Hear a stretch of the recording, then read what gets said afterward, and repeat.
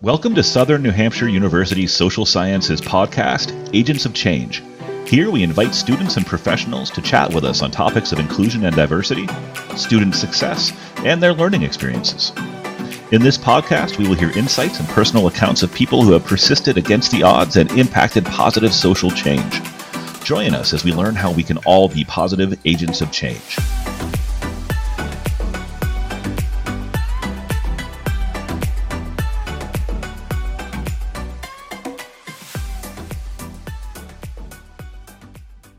Hello and welcome to the podcast. I am your host for this episode, Dr. Hector Garcia. During this special new student-led podcast episode, we will discuss colorism as part of our social sciences student minority group and their special projects focused on DEI, diversity, equity, and inclusion. I'd like to extend a warm welcome to our special guest today, Dr. Kendra Thomas, who is Senior Director of People Experience and Belonging here at SNHU. Thank you for being here, Dr. Thomas. Oh, I'm so happy to be here. Thanks for having me. It's great. It's a pleasure to be here. In this student-led podcast event, we are also privileged to have with us some special guest interviewers who are all members of the Social Sciences Student Minority Group. Here with us today, we have Jasmine Brown, Racquel Becknel, Tiffany Brice, and Izzy Runyon, all members of the committee. It's great to have you here with us today, students, and I know we're going to be hearing from you in a few minutes. So, at this point, because it's a special episode led by students, I'm going to turn it over to your special host today, and that is our very own student, Racquel Becknel. So, Racquel, the show is in your hands. Take over. Thank you, Dr. Garcia. As a part of human behavior, it is a norm to encounter stereotypes daily, and it has been for as long as the existence of humankind. Unfortunately, most of the stereotypes that we encounter are formed from an unconscious bias. There are many unconscious biases that we encounter daily, but one that is most impactful, especially in the Black community, is known as colorism. Colorism is generally defined as a discriminatory practice by which lighter skin tones, straight hair, and relatively more Eurocentric facial features are preferred over darker skin tones, kinky hair, and more stereotypical Afrocentric facial features. Dr. Thomas, this is a very important topic, and would you give us a brief background on yourself today? Yes, absolutely, Racquel. Well, I am someone who practices radical joy in everything that I do. And a big part of that is in the diversity, equity, and inclusion space. It's really important to find joy in the lessons that are learned and the experiences and the opportunities to have more of an awakening and understanding of the issues that should be bringing us together instead of further separating us. So this topic is very near and dear to my heart for both personal and professional reasons. And it's always beautiful to see those two things align. Okay, awesome. Thank you, Dr. Thomas, for giving us a brief intel about yourself. And now I will be turning it over to our fellow committee member, Tiffany. Thank you, Racquel. I appreciate that. Hey, Dr. Thomas, thank you so much for joining us today. Hey. We have two questions, obviously, and one of the questions I want to start with is, when did colorism arise? Yeah, my friends and I joke about something that isn't too funny, but whenever something comes up regarding racism or any type of biases, we always track it back to slavery. And I think that correlation of the closeness to whiteness is a real thing. And they use that to further create separation during the time when Black people were enslaved. So, for example, if you were lighter skinned, you would probably work in the house. And the darker complexion you had, you were more than likely outside. So that has kind of bled through our systems and even how we exist today, unfortunately. Thank you for sharing that, and I totally agree. So thank you for giving us your feedback on that. We do have other questions. I'm going to go ahead and introduce my colleague Jasmine. Hello, Dr. Thomas. Hi. Thank you for meeting with us today. I know that sometimes unconscious bias is defined as social stereotypes about certain groups of people. So, how does unconscious bias manifest in the Black community? Hi, Jasmine. That's a really great question. I think for the sake of our conversation, it's really important to level set unconscious bias. First of all, no one is free of having bias. Everybody, no matter your race or ethnicity, your socioeconomic background, anything, we are all we all have unconscious biases. And those things stem from a lot of different places. It could be your lived experiences, your childhood, it could be your current career, your past careers. It can be the relationships that you've developed over time. And mainly, it can also come from your social groups. So the people you hang out with. And it can be used as a way to make you seem like you're above people. And other times it can feel like you're the one being othered. So within the Black community, there's been this trickle down effect of what's happened due to the events of slavery and the trauma that was experienced. So was I a slave? No. Were my parents enslaved? No. Were their parents? No. But a few generations before them, absolutely. And there were certain things that they had to do to protect themselves that have trickled down. And that's where those biases come from. So um, they're really laced in stereotypes. So, for example, uh, someone saying that Black people can't swim, and then a Black person saying, I can't swim, is that's coming from a bias, right? When the truth is, our people are from the continent of Africa and they were surrounded by water and they also had to fish and hunt and do all of these things. And it was encouraged for a lot of tribes, especially along the shoreline anyway, to swim and hunt for their food, get on boats, create boats, all of those different things.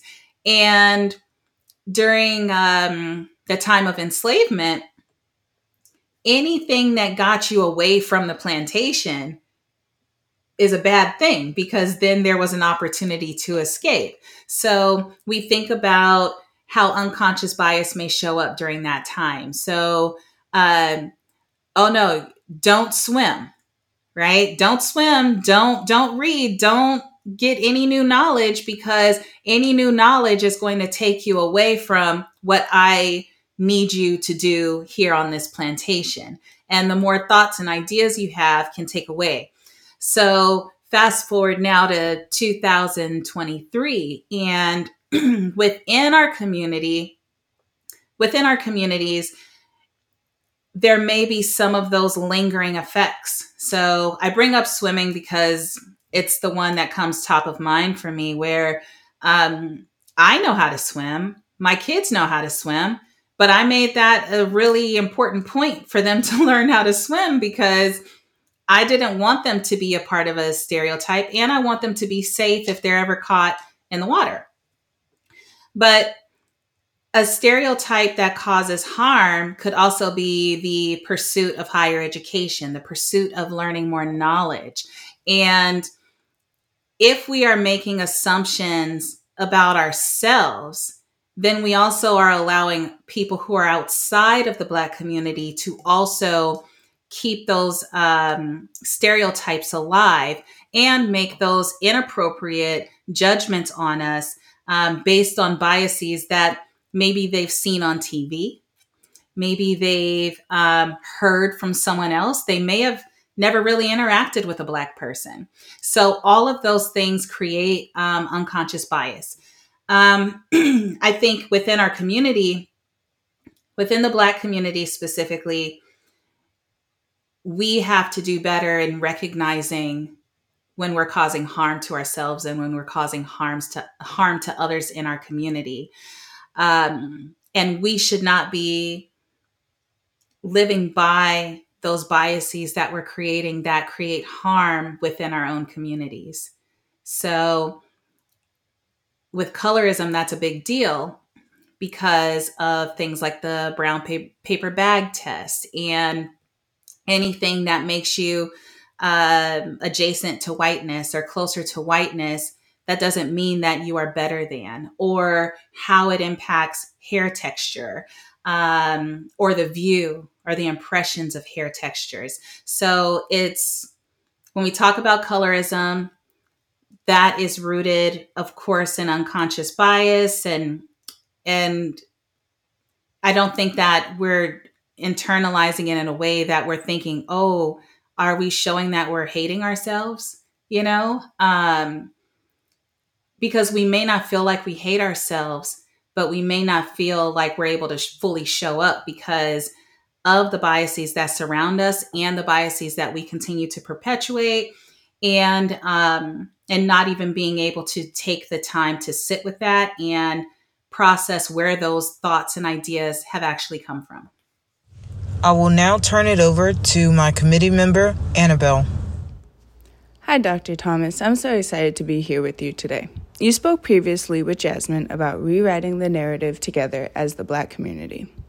In order to help each other become aware of biases that can cause harm within our communities, I just wanted to ask you, how does confronting colorism within our communities help us prevent colorism within the future?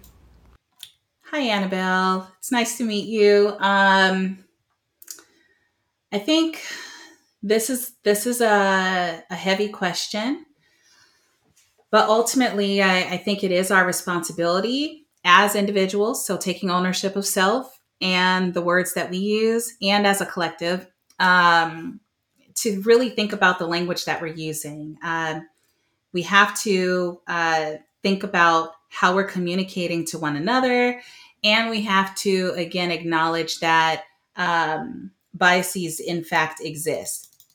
And I think loving your Blackness wholly is an important factor there. That if you lack love, self-love, it's easy to perpetuate a stereotype. I remember a few years ago, I had gone into a hair shop. So where they sell wigs and, weaves and like all the amazing products in the world that you just walk out with things just because they smell good. And as soon as I stepped foot into this shop, the first stand that I saw was nothing but skin bleaching creams. And it shook me to my core so much. This was about 6 years ago, because I was like, first of all, this is a huge message. It's right here in the front of the store. Like, I can't avoid this product because it's right here. Now, I love my Blackness. I love when I tan. I love when I don't tan. I love every shade of who I am and who I will become.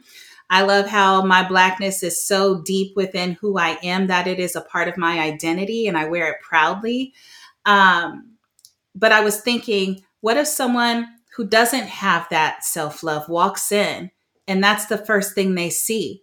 Maybe they think, oh, I'm going to give it a try, because maybe I should be lighter. Maybe that is a thing. And I think that's the true harm, is some people in our community grow up not being told that they're beautiful just the way they are, or that they have all of these amazing attributes. And it goes beyond, oh, you're pretty, or you're cute, or you're handsome for this type of Black person, So And I've encountered that as well, where people have approached me and they're like, "Oh, you're beautiful for a Black girl."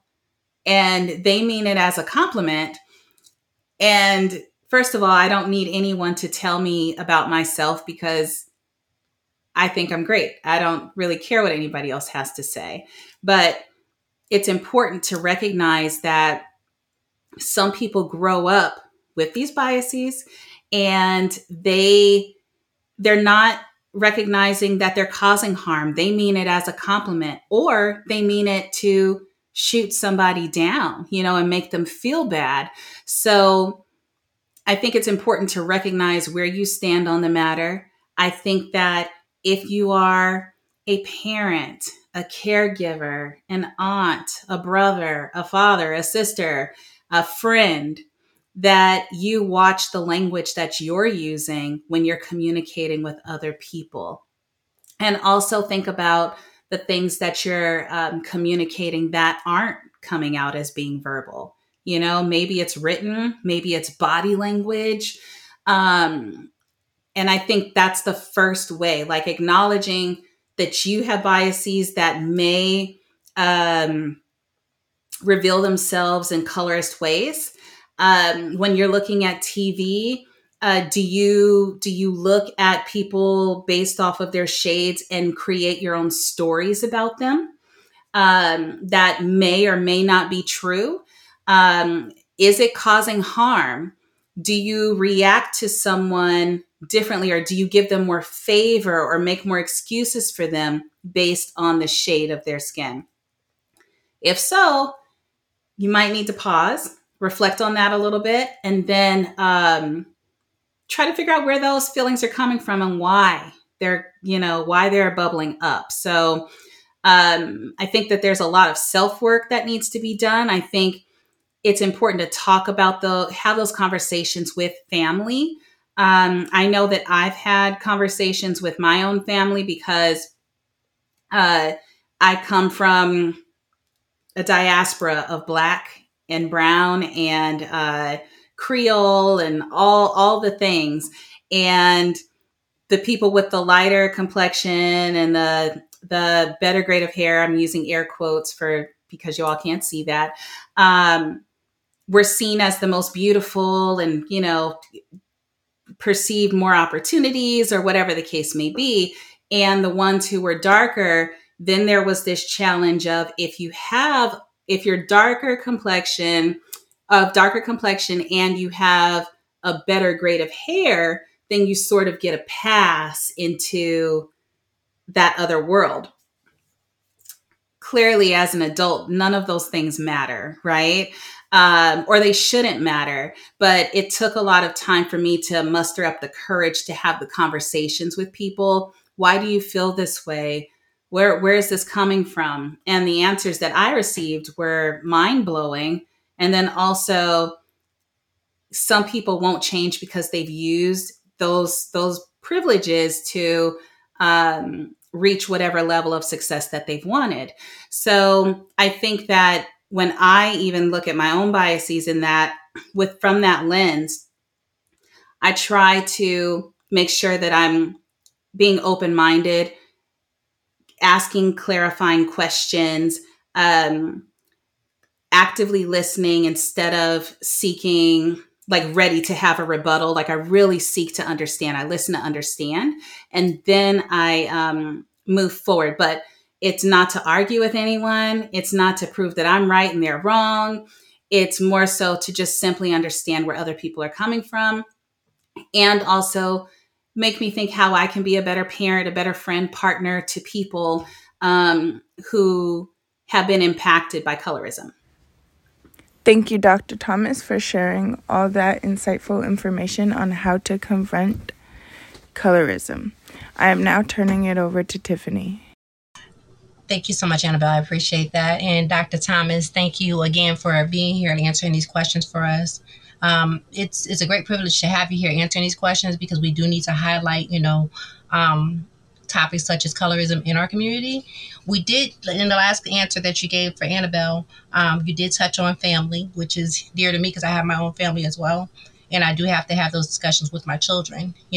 Changing the narrative is also changing it for future generations. So I guess we talked about, you kind of answered the question. How does colorism affect families? So I guess when we're talking about families, how can we where would you say would be a good start for us to address issues as to how it affects families? So kind of redirecting the question. Yeah, no, that's great. Sometimes, unfortunately, you don't even know that you need to have the question until something comes up.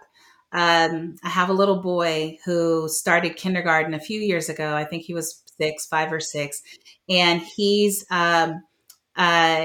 more dark complexion than I am.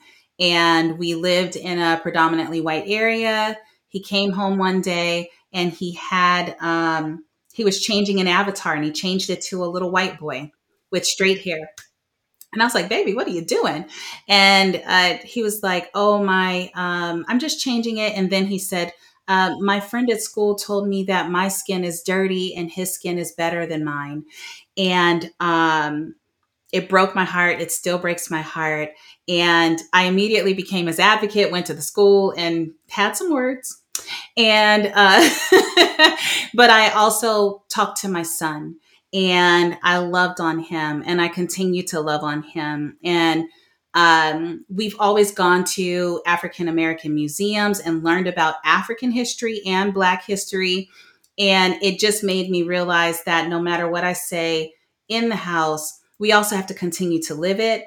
And there's only so much I can do outside. So I have to instill the belief that he is worthy because he is who he is, not because of all of the other things that are outside, but because he is who he is. So I do that. I breathe life into my husband. My husband breathes life into me, and I breathe life into my friends and my family. So I don't approach people with hate. I approach them with love and light, with radical joy again. And I encourage everyone to try that. So instead of trying to pick somebody apart for whatever you're feeling, the biases.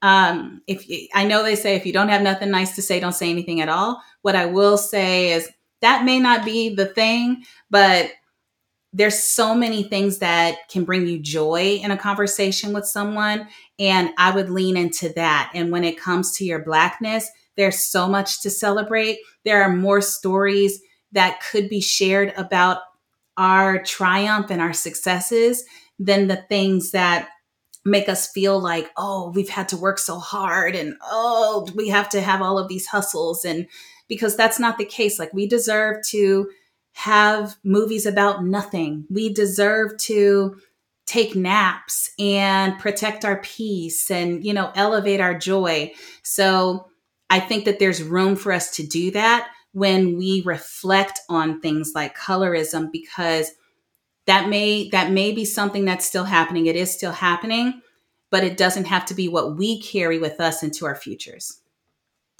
Excellent. Thank you so much for sharing that answer with us. So ultimately, we just have to change the conditioning and how we think. Yes. So I appreciate that, definitely. And I can relate to how you taught your son as well, because I do the same thing with my daughter. Had a similar situation, but now is not time to discuss it. So thank you for being a positive product in society for that. Sending you love on that. Thank you. With that being said, Dr. Thomas, again, thank you for your time and answering my questions and our questions today. I'm going to give you back over to Racquel. I appreciate you again. A pleasure. Thank you, Tiffany. I would like to thank everyone for those amazing questions and Dr. Thomas for enlightening us on our current topic. Can you please provide us with 3 key takeaways or important points to remember on confronting colorism? Yeah. Walk in your light. Be mindful of your language, and any time that your first thought is something negative, that would lend to leaning into colorism, pause and think about where those thoughts are coming from so you can correct them in the moment. Okay, amazing, amazing. We appreciate your time. And now I will turn it on over to Dr. Garcia.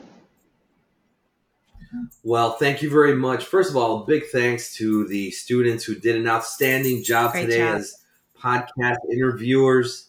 They were really shining stars today. Dr. Thomas, thank you so much. The information that you relayed to us, the personal examples, I think those are the ones that really will be things that our listeners will remember. The hair shop, the avatar story, those types of things really bring these topics to light because people can talk about these in theories, things are going on. It's happening in real life, and this is what we need to do. And your points about radical joy, about focusing on the light, watching yourself, self-reflection, all critical. And I like that you mentioned about the thoughts of negativity. And so, as a matter of fact, we have another session on developing a winning mindset that shows that 80% of all the thoughts that people have on an average day are negative. 80%. And so with your radical joy, perhaps we can counteract that and turn them more positive. So thank you again for everything that you've done. Our students have done a great job, and the entire committee has worked diligently, and we appreciate them. So Dr. Thomas, thank you so much for being with us in this episode and sharing your valuable insights and thoughts on this important topic. My pleasure. Thank you. Thank you, Racquel, Tiffany, Annabelle, and Jasmine. And thank you, Dr. Garcia. This was a great time. Thank you very much. This is Dr. Hector Garcia, and I have been your host for this episode of Agents of Change. Thank you for tuning in, and we'll see you next time.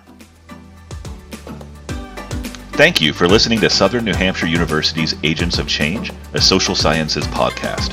Be sure to subscribe to the podcast, rate and review us, and be on the lookout for more exciting episodes. Goodbye for now.